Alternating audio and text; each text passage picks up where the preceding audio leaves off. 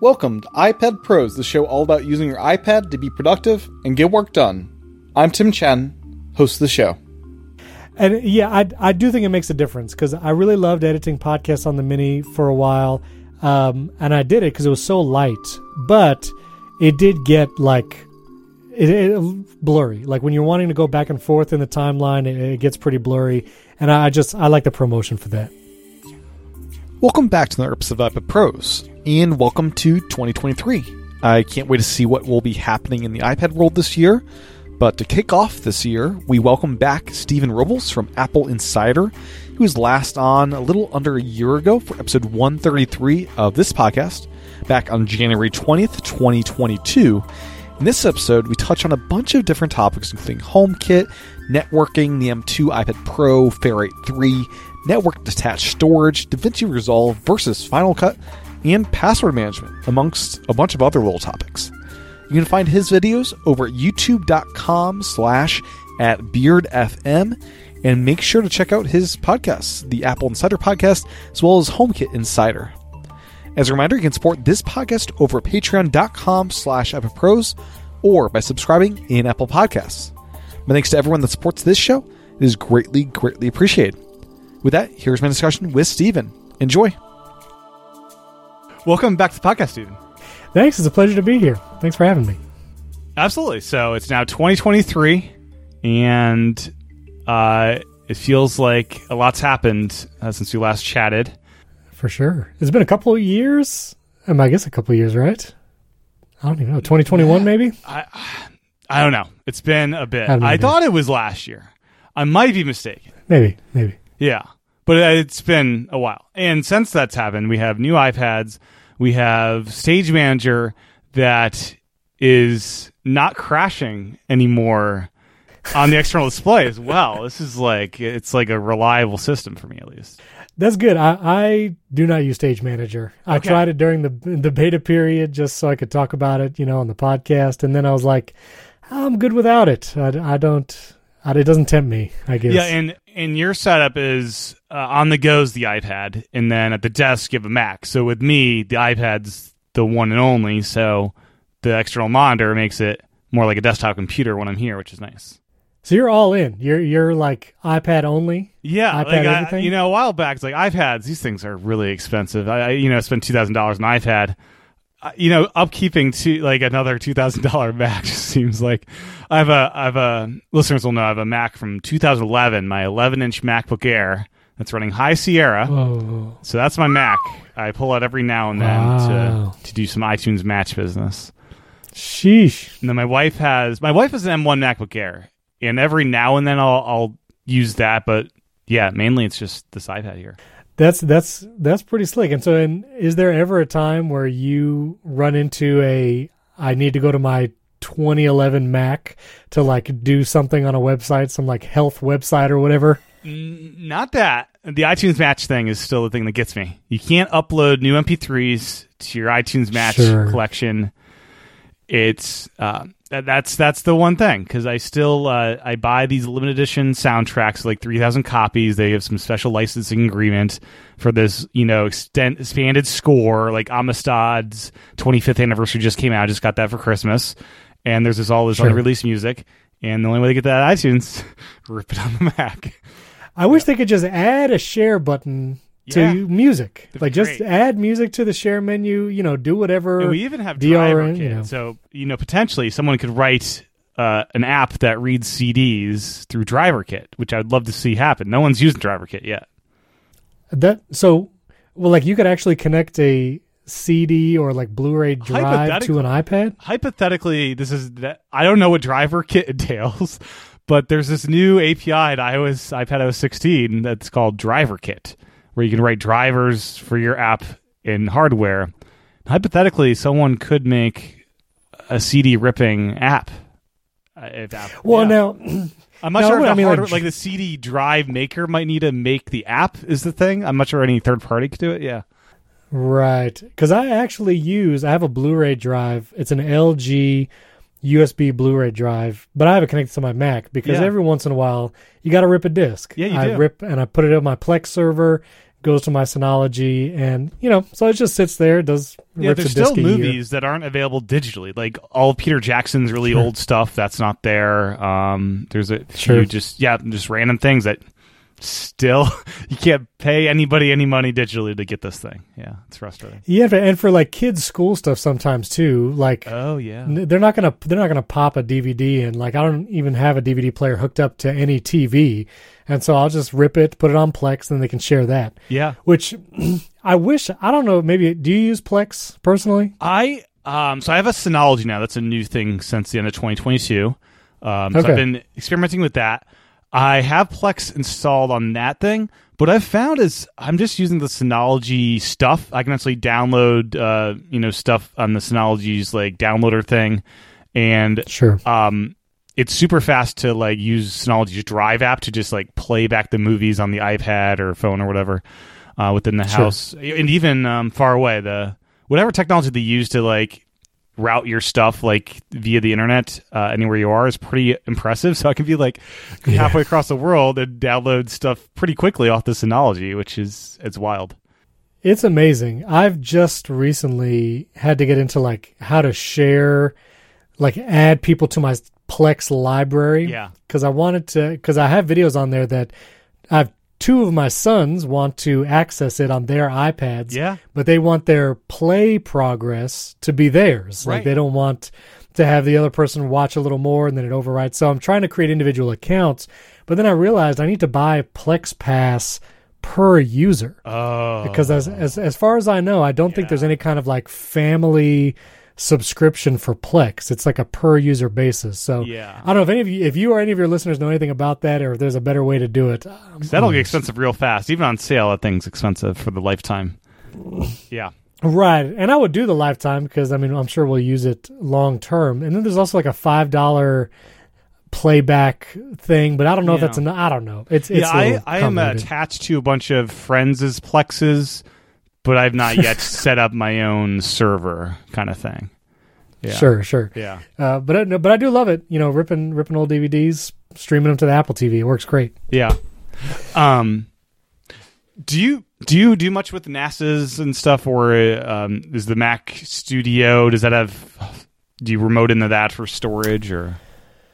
I use my Synology for video footage. Because my main gigs now all involve making video. It's the 4K video, so it's pretty storage intensive, and so I will edit on like a 1 terabyte SSD OWC drive that's connected to my Mac Studio, and then in Final Cut I will move events to a Final Cut library on the Synology, and so that's kind of my process. Oh, you're as an archive, or you're editing off of it? Editing off of it is not feasible. Yeah. Like I tried a couple times, and I'm hardwired Ethernet. My Mac Studio, it's got the Ethernet directly to the Synology, whatever. Yeah. It's just not fast enough for 4K video. And it's spinning discs. You hear those things, it's like, oh my gosh, this is what it used to be like. And you hear that them. Too. Yep. That too. And so I edit off like a 1 terabyte SSD, and that's great, super fast, no lag. And then I will move things to the Synology Final Cut library as I archive. And so yeah, that's cool. My process. Yeah, my iPad's finally wired into Ethernet as well through the dock. Wow. It's kind of a funny thing. It's like you could do this, and it works pretty well. I have that's intense. You do the HomeKit Insider file, because I have one of the only HomeKit routers out there, the Linksys one. I think Amazon's does that as well now. Yeah, the Eeros do it, and the Linksys Velop, and I think that might be it. I was so mad because I got one of the nice Velop systems. Yeah, that's what I got. Yeah. Well, but some Velops have it and some don't. And mine was like the MX5300, which was one of the faster ones, and it still never got HomeKit. Yeah. I've stopped using the Velop because I went to a Ubiquiti Unify system. Yep. But my Velop still has not gotten the update, so I'm pretty sure it's never going to. I'll tell you, the second one I got to add... so my iPad's Ethernetted into a node, which it sounds like, how is that better than Wi-Fi? But I've done speed tests. I mean, the nodes seem... Do you know how this magic works? The nodes seem faster than my own iPad's Wi-Fi. If I connect to the Wi-Fi upstairs versus Ethernetting into this node, which is also wirelessly connecting to that, How does that work? I do not know the ins and outs of that. Like, I'm not sure if it's just using the 5 gigahertz 2.4 networks to share the internet, or if there's some kind of proprietary wireless thing. Like, I'm really not sure. Yeah, like it feels like there's some back-end thing that's even faster than what my iPad is on the whatever AX or C or whatever it's doing. But that's impressive. And now the M2 iPad, the first Apple device with 6E. Yeah. So you have a fancy Ubiquity. Is that a 6E network? It is not. Okay. It's Wi-Fi 6. And Ubiquity does not make yet, I think, a 6E access point that's like ceiling mounted. I don't think yet. Okay. So they have like one commercial device that's 6E, but it's not something that I want right now. I don't know if I'll upgrade either. Like, right now too. They're also very expensive. And, I just built out this network as we built our house 6 months ago. And so everything works great. Like, the Wi-Fi is great. I'm not interested yet in upping. I love that you have like ceiling mounted Wi-Fi, like it was thought of in the construction of your new house. That's brilliant. That was very grateful that I got to plan some of that, run all the Ethernet cable myself. There's one guest room that now has an Apple TV. I wish I had run Ethernet to it. I didn't, because I was like, and now it's actually being used, and I'm like, man, I should have done it. So, just cautionary tale for anyone who has the opportunity to actually run your cables before drywall goes up in a construction. Yeah. Run the Ethernet everywhere, every room. Yeah. Like bathroom, doesn't matter. Just run it everywhere. You never know. You never know when you want. But yeah, I'm super impressed with the mesh. How that works, because the PS5 is down here at the desk, and I'm remote playing into it. It feels like what's wired, and it's because I've used the power line stuff before, and that stuff has never worked for me. It's just so slow. Yeah, and that could be a little janky, like electrical circuits. You have to be like on the same circuit or whatever, and weird stuff. But yeah, the Unified system is great. Really long range too. I have one Eve outdoor camera that's like right on the edge, and I lose connectivity like 10% of the time. Yeah. But I have an Ethernet cable on the outside of my house, and so when I want to bite the bullet, I can put one more access point outside, pointed that direction, and I can have solid Wi-Fi if I wanted to. Yeah, not there yet. Mac Power Users, David talking about a little sensor in his mailbox is like, what kind of network do you have to get all the way out to your mailbox? Like, I guess if it's close to depends what side of the street your mailbox is on. Yeah, and if you're using like Z-Wave or like Zigbee or whatever, you can get long distances with that. But if you're doing Wi-Fi, Wi-Fi, you really need something that's like on the exterior side of the house, pointed outwards. But the nice thing about outside, you don't have to go through walls. There's no brick or wood or drywall, so it will go pretty far if the access point is physically outside as well. Yeah. So we're using the wonderful center stage technology today, and I love how the cameraman behind Apple's software wants to show your hand as you're like pointing at things. It's kind of a wild thing, Yeah, I think it's kind of cutting off my head right now a little bit. It's pretty aggressive, but I mean, it should make you happy working in video that you'll know that computers won't take over your cameraman roles too soon. They will not take over. I do wish. So I have the studio display here also, and I really enjoy it. I use it with my Mac Studio.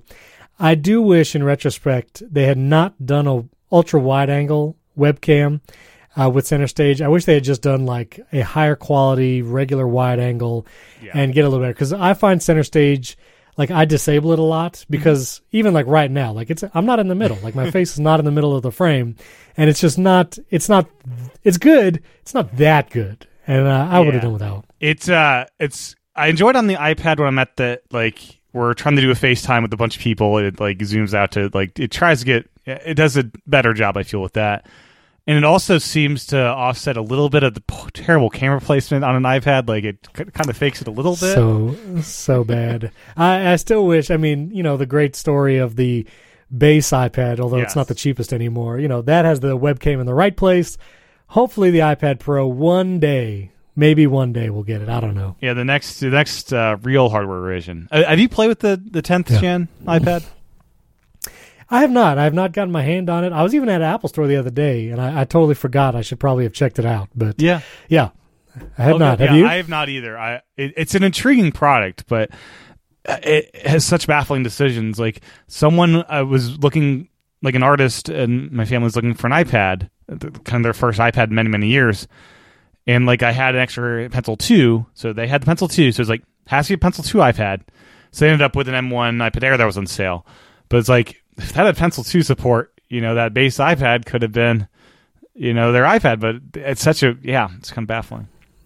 Yeah, and my kids, they have 9th generation iPads. So still the older style, still home button or whatever. Yeah. But like, I have no desire to upgrade them to the new base model with the old Pencil. Right. Like if I were to upgrade them, 100% I would get a refurb iPad Air before this new one, just because the Apple Pencil 2 support, such a different experience. It really is. Charging it and all, I don't want to deal with all the adapters. Kids are going to lose them anyway. Oh, yeah. So, yeah. So, iPad Air. Speaking of HomeKit, you've had a journey with your home. It's still a mess, man. Oh, my goodness. So you bravely upgraded to the 16.2 that Apple has since yanked the support for this new architecture. It was supposed to be much faster, more reliable, and I experienced none of that. What's your experience been?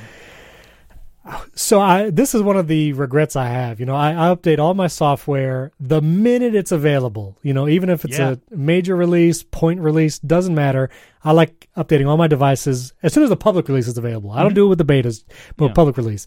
And the home architecture was the 16.2 update, so I did it immediately. As soon as 16.2 got it. And in retrospect, I regret it. Like, this is one of the few times where I truly regret updating my home architecture. Right. Because for whatever reason, and Apple has not publicly acknowledged the issue, but by pulling the home architecture update, obviously is like an implicit acknowledgement that something is wrong with it. Yeah. But ever since updating the home architecture, pretty much all of my Leviton and Belkin switches disconnect like at least once a week. And the first time it happened, I factory reset them all, reconnected them, and then it happened again just days later. And then a listener to the Apple Insider Show recommended just do the Wi-Fi reset. And so for Leviton and Belkin switches, you can hold the button for 3 seconds on Leviton, 10 seconds on Belkin, the Wemo switches, and it will reset the Wi-Fi, but not factory reset it. And by doing that, they reappear in my home, and it's all, hunky-dory again. But it's been a total mess. I've not experienced any benefits. I don't think it's any faster. Obviously not more reliable. Yeah. But for some reason, the Wi-Fi switches especially has been somewhat of a nightmare. So, obviously you can't do it now because they pulled the architecture update. But really hoping 16.3 comes out this month, maybe, hopefully soon. Yeah. And it has a fix for this architecture thing. We'll see. Yeah, hopefully. Did you do it? Did you do the architecture update? No, because I was scared to death of this thing. I was like, you were right. Let me hold on. You were correct. There was a moment during the beta process. I was on 16.2 on all my stuff, and all of our devices stopped talking to it. And I had just installed like an update to one of my devices. Like, oh crap! Did it automatically install HomeKit? And no, it didn't, because I just had to restart my Apple TV and it fixed everything. But there was a hot moment where it's like, oh crap, I need to update all my family's devices to the beta because they can't talk to them until I update. And I'm glad I just minutes before the update was about to install the beta on my family's devices, I did the reboot of Apple TV. It's like, oh, that fixed it. Okay, good. Yeah, but I also find 16.2 is just one of the buggiest versions in a long time. I have many screen time issues because I use heavy screen time with my kids, different like Safari restrictions and all that, and I will just get a blank screen. Like I'll go into the screen time settings on my iPhone to adjust their screen time, and it just doesn't load. Like it's just a blank screen. I mean, your kids must love that. Well, thankfully, they're very open, and they say like, "Hey, Safari is totally unrestricted again," and I'm like, "Oh my word!" And so I have to go and sometimes manually on their device. But 16.2 has just been buggy all over, and my two sons, have lost access to the home, and I've tried removing them and inviting them multiple times. They're on 16.2, but for whatever reason, they cannot accept the invite and access the home again. And so it's a mess. And so hopefully 16.3 is big. Yeah. Yeah. Yeah, we finally got a HomePod Mini in the house over the Christmas season, and that thing is really cute and tiny, I must say. That's our first. HomePod Mini is a great Siri on the HomePod Mini, much better than on the larger HomePod. It's a faster chip, obviously. But I love them. I mean, they're in pretty much every room. But that's one of the reasons, too, like when all this HomeKit stuff was happening, people were suggesting, just unplug all your home hubs and plug them back in. It's like, you don't understand. Like, I have literally probably 10 or 12 HomePod Minis and 5 Apple TVs. Like, I am not resetting all of them. Like, I'm just not doing it. Yeah, you need to have those on smart switches to just yank the power. Don't tempt me. Like, I have actually thought about it. I'm like, maybe I want those unplugged. No, that's ridiculous. I'm not doing it. So it's tempting, though. Yeah. Tempting. One thing we did to turn off, because it's at my wife's desk, like right under the monitor, we had to turn off the transfer to HomePod thing when your iPhone's right next to it, because we have a charger right next to it. It's like, this is just constantly trying to intercept the audio. It's pretty aggressive, especially on HomePod Mini, which the U1 chip, it's great, that it's that responsive, but you gotta keep your distance, otherwise it'll try to transfer all the time. I also find, now that we do have all these HomePods, it's a great problem to have. I don't want to complain about having too many HomePods, but I will say the whole, like, something's playing on a HomePod nearby and I want to play something on my iPhone that's different is a pain in the neck, because your iPhone, just being in proximity of a HomePod, it brings up the controls for those HomePods. Right. And so my kids, they'll be like in the bathroom playing music.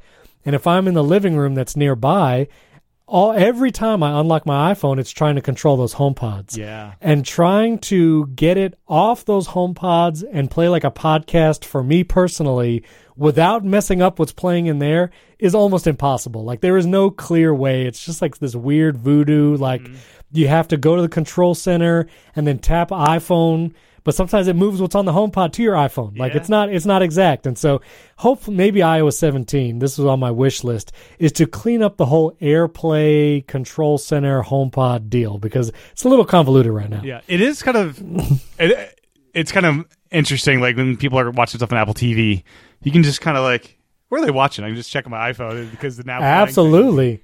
Yeah. And even in the control center now, like if you go to the little AirPlay symbol or the remote, and you can connect to any Apple TV. Yeah. Now, like, your whole lock screen, which is actually a nice feature, but your whole lock screen becomes what is playing on the Apple TV. Yeah, it's great. So, like, and I really like it. Like, we were watching a movie here, and Arrival. Shout out to William Gallagher. It's one of his favorite movies. But we were watching Arrival, and, like, every time I unlock my iPhone, nice movie art right there on the lock screen, play, pause, all the Apple TV controls are there. Like, so great integration there. Like, when you want it, it's awesome because it's all right there, very easily accessible. And, I use the remote in the control center on my iPhone for every Apple TV. Like, I rarely touch an Apple TV remote. Yeah, and one of the things I love I have a HomePod OG hooked up to the Apple TV, and if I'm getting up to get a drink, I'll just tap the top of the HomePod to pause it, and that's a nice little thing that people don't really appreciate that much. Absolutely. And there's a lot of shortcuts integrations you can do with even like turning on captions for something playing on the Apple TV and like going backwards or forwards a certain amount of seconds. And Matthew Casanelli, he's been on your show, I know before, but he has a great shortcut that it says, "What did they just say?" And it like goes back 30 seconds, enables captions, plays it, and then disables captions after whatever, like a minute. It's so cool, that kind of integration you can do. Totally. So you are the proud owner of an M2 iPad Pro. I do, yes. And this is an upgrade from the M1. Yep. This was not a huge upgrade, as we were all found out about. And I believe you upgraded because you had a place for your M1 to go within the family, and there was a need for that iPad to move along. My wife got that one because she was on like the old school home button iPad Pro. Yeah. I think it was a 2016 or 2017 model, and it was fine, but it was a big upgrade to go to an M1 iPad Pro, and so wanted to do that. She uses it a lot for digital sheet music. She plays the flute, nice. And she's in an orchestra, and so she uses the Fourscore app, and she will practice off of it. She'll even sometimes use it in rehearsals, playing off of it. So she really uses the Bluetooth pedal. We've thought about that, and I looked into it, but you can now actually turn pages with AirPods. You can actually, turn the page, even I think maybe tilting your head I think there was a command in Fourscore. And so once that came out, I'm not exactly sure how she does it. Once that came out, though, we were like, well, I guess we don't need the pedal, and it's one less thing to charge, So. Yeah. With the AirPods, I don't know. I'm a musician. I don't know how to feel about having one ear kind of, even with transparency, kind of like blocked off a bit. Yeah. Yeah, it's not perfect, but, when she's practicing, turning pages quickly is not super mission critical. Yeah. And I think she still uses physical sheet music like for a concert. Like when it's concert time, she still uses that. So, the turn pages thing was just every once in a while. But I have to say, Fourscore, I don't know if you've ever had the developer of it. I'd love to reach out to him. But this is like a one-man show. Fourscore is one dude. He's developed it from the beginning of like iPad. The 2, first I think. iPad. First iPad. Yeah, it's been around. The OG, because I used it from having an original iPad, and it is an incredible application. I thought it was a whole team behind it. But if you do anything with digital sheet music or want to start, it's wonderful. It's a great application. Yeah. And if we get that 16-inch iPad, that'll be even a better place, to use Fourscore.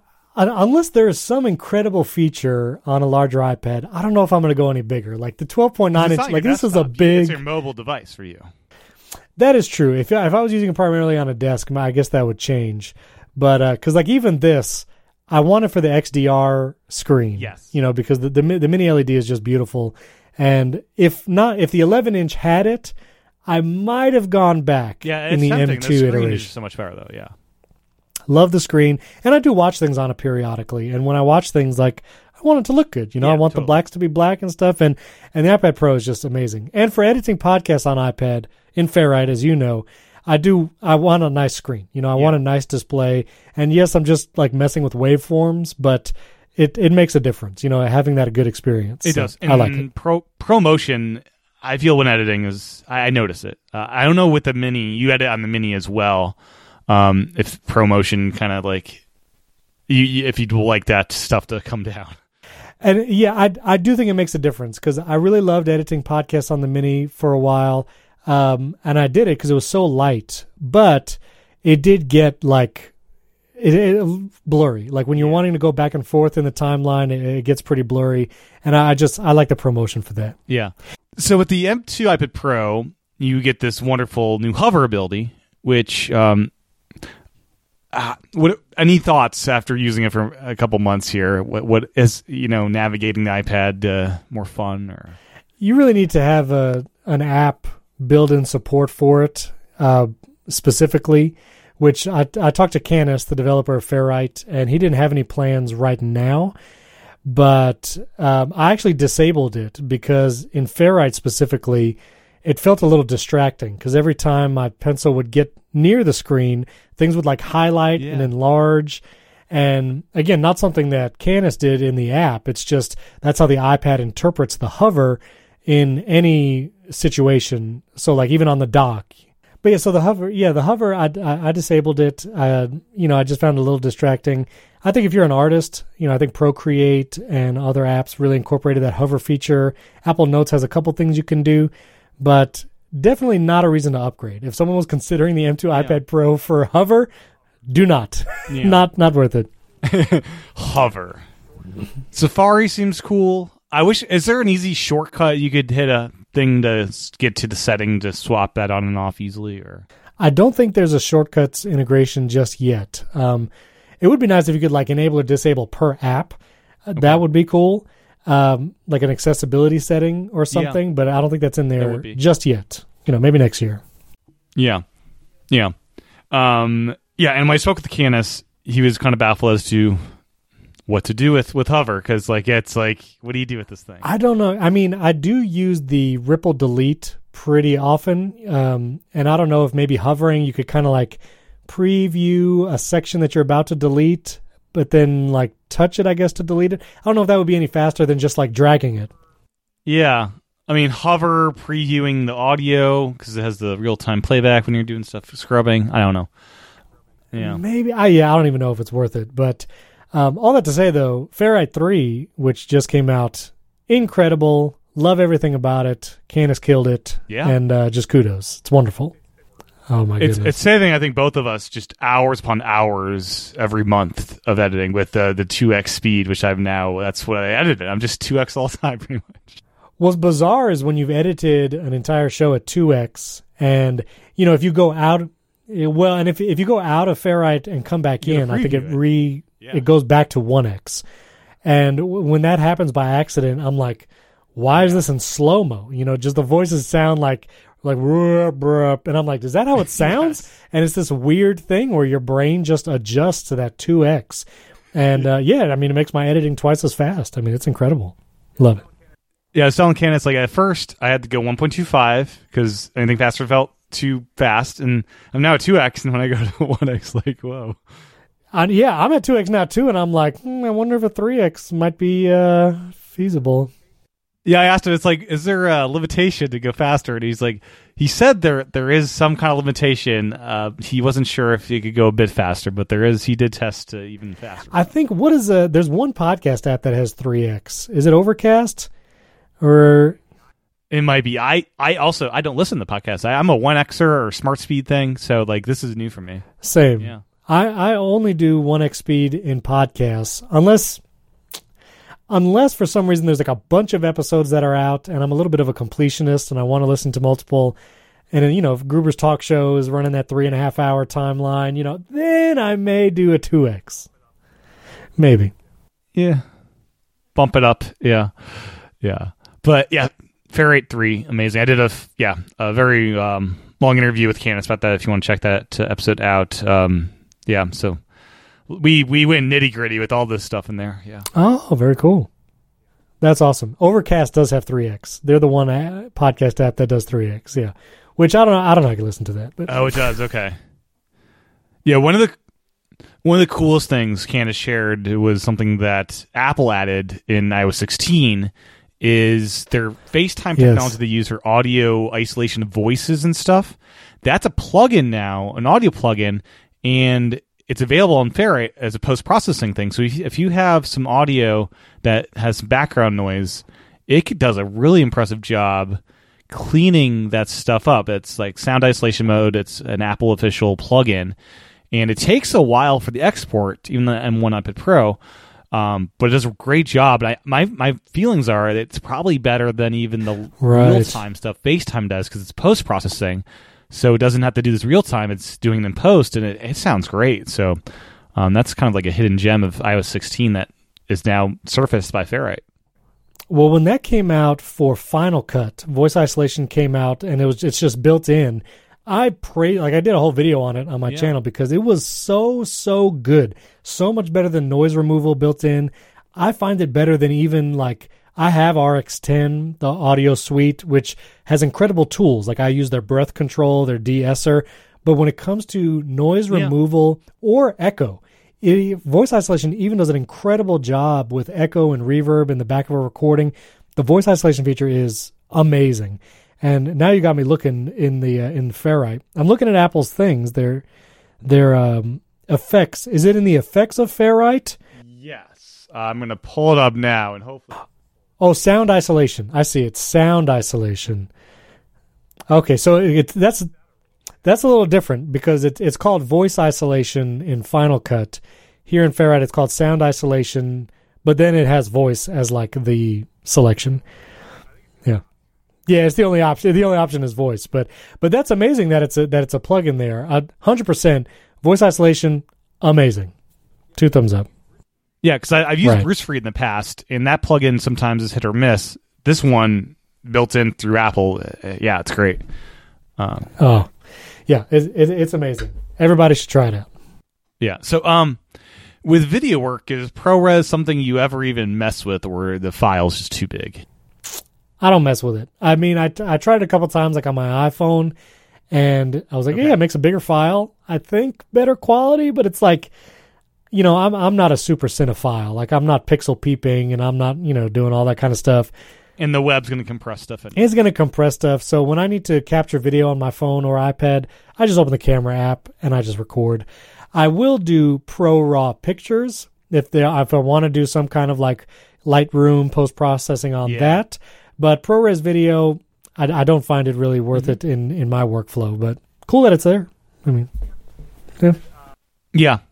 I was going to say, I also do the photo thing with ProRAW, but have not meshed with video just because the file formats are so big, and I'm not that much of a...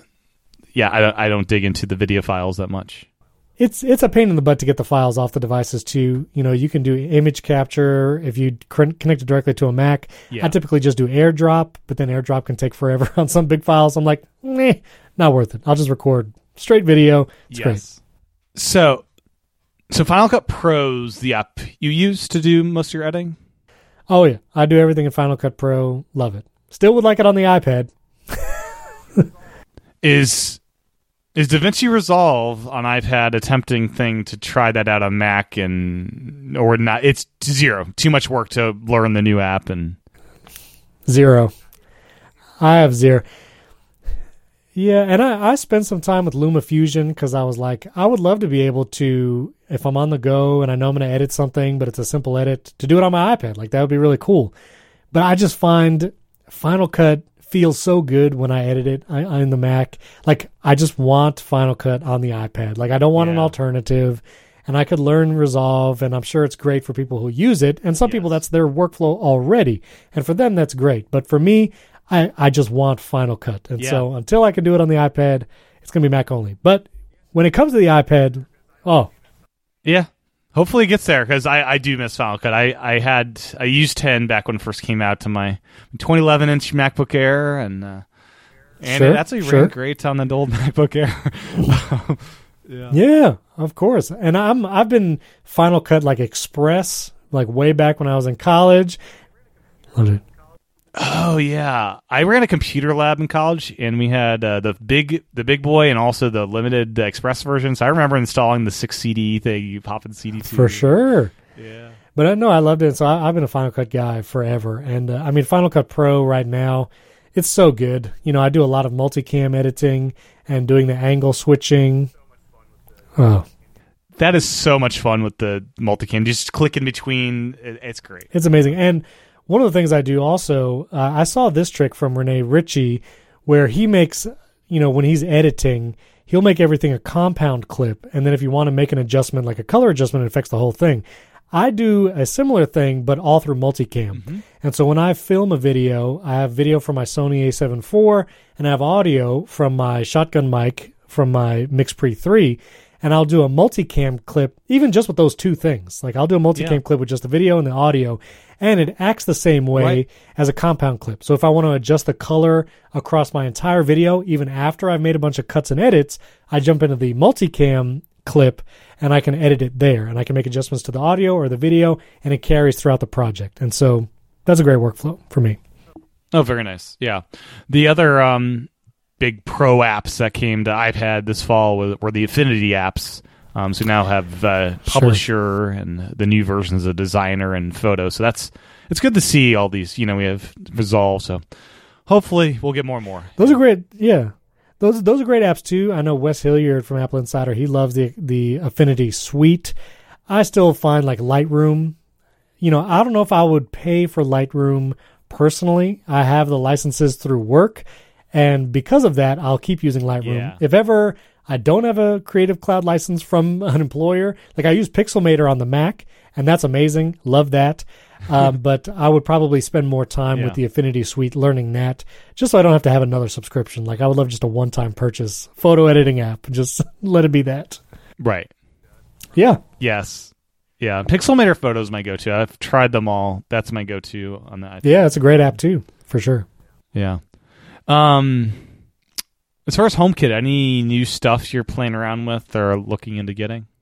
You know, I'm waiting to see what comes out at CES. You know, all this Matter stuff is, you know, kind of exciting. I don't know, for HomeKit users, it's kind of a weird, like, you don't really get new device categories through Matter, and maybe you'll just get a few more options for, like, smart switches and plugs, which is great. But for me, you know, I've kind of decked everything out.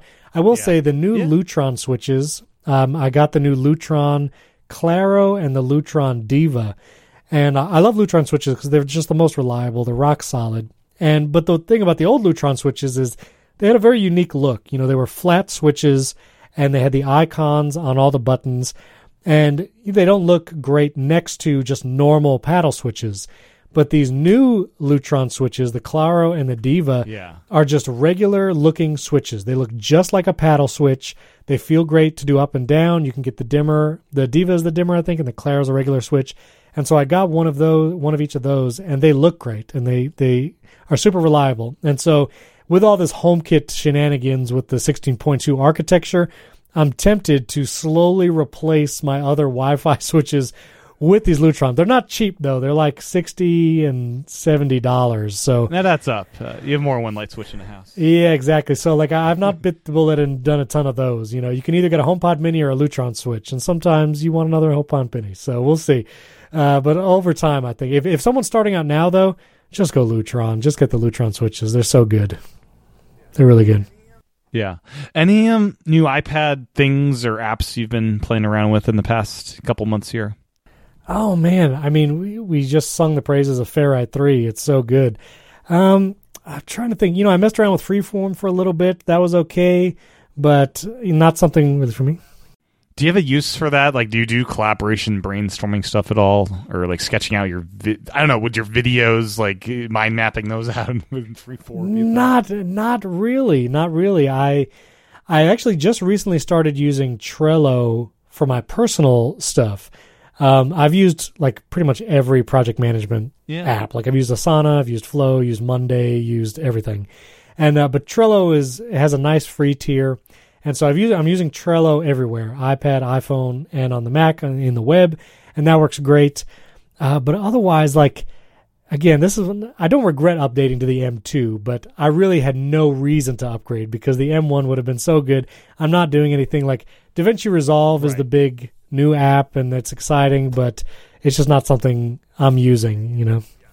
You're going to use it for it. Yeah, your iPads. Use it for podcast setting is kind of your main pro use of it. Yeah. Podcast setting is the main deal. And, you know, it's worth it for that because, you know, I edit 3 to 4 shows a week, and it's super fast, and I love it for that. But otherwise, I mean, I like putting in the Magic Keyboard and, like, going off and writing with it, you know, if I'm taking notes or whatever. Like, it's great for that. But, yeah, I guess as like a fun new app, I'm kind of like a boring user. Like it's Ferrite and it's like watching stuff and taking notes. Like that's what I do. Yeah. That's what I do. Right. Do you have a backup strategy with the podcast in Ferrite? Do they go to the Synology or do they just kind of live on the iPad until you run out of space? Well, because I record on my Mac still, I have all the WAV files in iCloud Drive saved on the Mac. And so, like, that's saved. It's in iCloud Drive. Periodically, I do just, like, delete a year's worth of WAV files because I'm like, I literally... Because that stuff adds up. You have 2 or 4 terabytes to work with. Oh.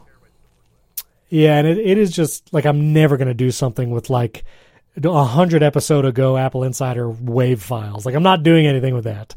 And so I'll just delete those. Right. Essentially, it's like a news-based show. It's not like you go back for, like, some... kind of like, yeah. Exactly. So I have no backup for iPad, but I will say the iCloud backup, you know, when you restore from a backup, like all of your Ferrite stuff is there. And so like, that's one of the reasons why my iCloud storage is so high, because it is backing up all those Ferrite files, like all those audio files from Ferrite, like they're all there in the iCloud backup. And so if my iPad fell in a lake or whatever, I restore from iCloud backup. Ferrite is just how I left it. All my templates, everything. Yeah, I think mine's like a 350 gigabyte Ferrite install. It's something crazy. Yeah, it's huge. Like right now, let me check real quick because I do have the 1 terabyte M2 iPad, and I've halfway filled it. I have 500 gigabytes left, but that's just like 3 or 4 months of using it because I just got this. So. But let me see. General, let me go to storage. See what where is it? What are you at? What's your capacity? What are you doing there? I have a 2 terabyte. Or wait, that's my iCloud. I'm doing the same thing you are. I'm looking at. If you go to general, shows me settings, general, iPad storage, it'll take a second to load. iPad storage. So I'm using 848 gigs out of my 1 terabyte on the iPad. That's a pretty full iPad. It is. My Ferrite is 188 gigs right now. That's what Ferrite is using. Okay. That's pretty good. It's still loading. The little modern beach ball. You know what a great jailbreak would be is replace the spinner. That would be fun. It'd be a little more nice than seeing that spinner, because on the iPad that spinner is doom. This is not good. My iCloud Drive is 104 gigs too. I don't even know what files are saved locally in iCloud Drive. That's interesting, but not at the top, eh? Loaded up. I'm trying to find where Ferrite is. Yeah, it should be for sure. All those files you think are there, might not be. So I did a lot of editing just now because I loaded up my storage on my iPad, and the spinner came up, and there was no Ferrite in this entire list, and at the top was photos at like 70 gigs. And some 60 seconds later, as Stephen was, Ferrite then populated after the spinning beach ball was done, and it is showing me 254 gigabytes of data in Ferrite. All right, you have me beat, and you're on the M2, so you just got yours same time. I'm on the M1. Oh, you're on the M1. Okay. Yes. Okay, so you're beating me on the storage in Ferrite for sure, and overall, because you almost filled that thing. Yeah, but yeah, I've never. Yeah, nothing. It hasn't appeared yet. The beach ball's done. And iPad OS is not great yet at progress bars. Progress either in files, copying, it's not great still. No. Maybe iOS 17. We'll see. It isn't. Yeah. But yeah, maybe. And we'll get the audio reworking that we all want for podcast recording. I also am still holding out for a standalone password app because, now with all the hubbub with LastPass. Yeah, tear that out of settings. What's Especially, you could do two-factor now. You can add notes to your login items.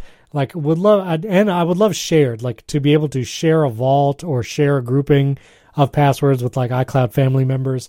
So I'm holding out. Hopefully, standalone password app iOS 17. The sharing's the big thing. So we have a 1Password family account. If iCloud added sharing, that's the thing, because iCloud otherwise is so much more convenient for you're in Safari. It's gets this good password, saves it. It's 1Password does as good of a job it can, but it seems iCloud, it's on Apple TV and stuff. Well, and because 1Password is a third-party app, you have that one additional. Sometimes you have to unlock 1Password before you can autofill. And with iCloud Keychain, there's not that. Any login, it just boom, it's open. Now, once you've unlocked 1Password, you're usually good for a while. Yeah. All the autofills will just appear automatically. But yeah, iCloud Keychain it's really nice. Yeah. Are you all into iCloud Keychain, or do you use 1Password as well? I am so undecided that I just add every new login to both places, and one day I will decide which way to go, or I'll just keep doing both. Well, it's funny. Sometimes I'll it's iCloud asks me, "Do you want to save this password or 1Password just autofill?" It's sure. Yeah, and I'm also a redundancy again. As before we recorded, I'm I want to record at least two places. So I'm recording to my SD card and audio hijack. And so when it comes to passwords and stuff, it's I also want a redundancy there. And I don't know if iCloud Keychain has a way for you to print out your entire deal. Yeah. 1Password lets you back up your entire thing, and you can have a CSV file or whatever, and then save that or even print it out. But I want to make sure that iCloud can do that before I jump ship. Yeah. Have you gone through the advanced data protection thing yet? Again, early adopters sometimes mistakenly did that on day one. Yep. And enable advanced data protection. I did. You do have to remove any devices from your iCloud account that have not been updated. And so I removed an Apple TV that wasn't connected at the moment. And I did go through the process of reconnecting it, and it does since work. And so if anyone is wondering, you can remove a device from your iCloud account to enable advanced data protection, and once you turn that device back on, start it up, you really just have to sign into iCloud again. And depending on the device, different process, but it works. It has to be on 16.2 though, right? I couldn't yeah, my 2011 Mac could not sign back in. Has to be on 16.2. Yeah. You won't be able to. No. You won't be able to sign back in to iCloud. So that is an issue if people out there have older Macs and they can't upgrade to Ventura. I guess you're out of luck there. It's true. Yeah, I think Macs are the big thing because people keep those around forever. iTunes Match and the Apple, that's a different login. So that's not iCloud. So I could theoretically be logged out of iCloud but still do iTunes Match on that machine. Yes, I think so. It's because they're different. Yeah, they're different. They're different emails for me even. It's the media and purchases. Oh, see, that's the thing. If they're different emails, which my wife had that for such a long time, we lost access to our Hotmail account. I talked about it on the Apple Insider podcast. Such a chore to get it in one. But I would encourage anyone out there, try to sooner rather than later. Like, it's never going to get easier to switch your purchases and media to the same email as your iCloud account. And I find I prefer it to be the same one everywhere, which maybe I have reasons not to. Yeah, by the time iCloud rolled out, I was so ingrained. Like, I have like over 1,000 movies purchased in that ID. Like, I'm so there. Like, there's no way to merge it at this point. That is the thing too. Like, I was fortunate where I was like the family account owner, and anytime we ever purchased pretty much anything, an app or whatever, I would typically purchase it knowing it would be shared through the iCloud family. Yeah. And so for my wife, all she had to do was, like, I removed it from the family. She changed what email was associated with the media and purchases. I added her back to the family, and she has access to all of the purchases that we had previously made. All she has to do sometimes is the annoying thing of, like, deleting an app and reinstalling it, because when you reinstall it, then it's associated with the new email address. Yeah. But if you purchased a bunch of stuff on that other email that's not your iCloud email and you're the family owner, like, I don't know what you do. I don't know.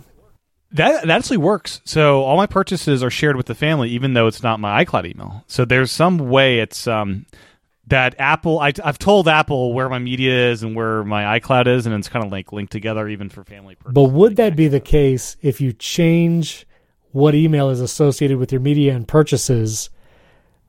That would be probably not. I'm stuck. I'm stuck on my. That Google. would be stuck because, again, like with my wife, her playlists are synced through the media and purchases email, and so her Apple Music lost all of her playlists, and so we did the thing where, like, share each playlist via link that she wanted to keep in her account. Yeah. So it's a pain in the butt. I mean, I just keep it separate probably for as long as you can. Yeah, and I have. There was an app that we needed for a baby. We got the Owlet sock, but the American version, because the FDA or whatever said you can't have this do real-time oxygen. So I had to use. I have a Japanese iTunes account back from when I was trying to learn Japanese and have all these movies in Japan. So I have a Japanese app installed. It's all in English, but like I had to go to the Japanese store to do this. And that's so every time I go to update the apps, it like asks me for that password. That's intense. There's an update app for it. The amazing thing with the App Store in Japan is they have stories, and there was like a story of like this like like this artist in Japan using Procreate. So that also struck me that the App Stores regionally have their own teams of like media people writing the same things that we have in America. For all the little, I found that fascinating. That's interesting. Yeah. Quick real-time follow-up. I did just export all of my passwords from iCloud Keychain, and it does let you save a CSV file, and it has all the information. It has the website, the username, the password, and it's just a plain text CSV file. You know, I just saved it to my iCloud Drive in a folder, and I'm like, that's not secure. I don't think that's secure. Because I don't think your iCloud Drive contents are two-factor encrypted. You know, with all the advanced data protection. Is it? I'll have to look that up. It would be if it's under advanced data protection with your new account. I would double-check that because I'm not on that. But I might just print it and put it in a safe. You know, that's the redundancy. Just print it and put it in a safe. I might do that. We'll see. Yeah. Yeah. Well, anything else before we wrap it up? No, it's been a blast. Thanks for having me again, and I'm excited for iPad stuff in 2023. We could talk about it next time. Yeah, it should be hopefully a big year. It could be nothing and no new iPad Pros, or we get the big boy 15 or 16 inch. I'm a little concerned. One, like the whole U.S. economy, recession or whatever, but also supply chain and like Apple slowing down on certain productions. So I'm like, I'm not. They could wait, because normally it's 18 months. It's been clockwork every. Yeah, I don't think we'll get a new iPad Pro this year, but I'm interested to see if they update the iPad Air, what that looks like, and what other Apple Silicon this year, because they've been on a roll with that. So we'll see. Yeah, we'll see the continuing story of Stage Manager. Is it done until summer? Or do we get more enhancements? Right. And a Mac Pro, which I'm not going to buy a Mac Pro, but I want to see, where's the deal? Where's the Mac Pro? I want to know. Yeah. Yeah, they could have a little slot in it for a Mac Studio, so you just, put a bunch of Mac Studios inside the Mac Pro. When our powers combine, they're like Voltron, it all fits together.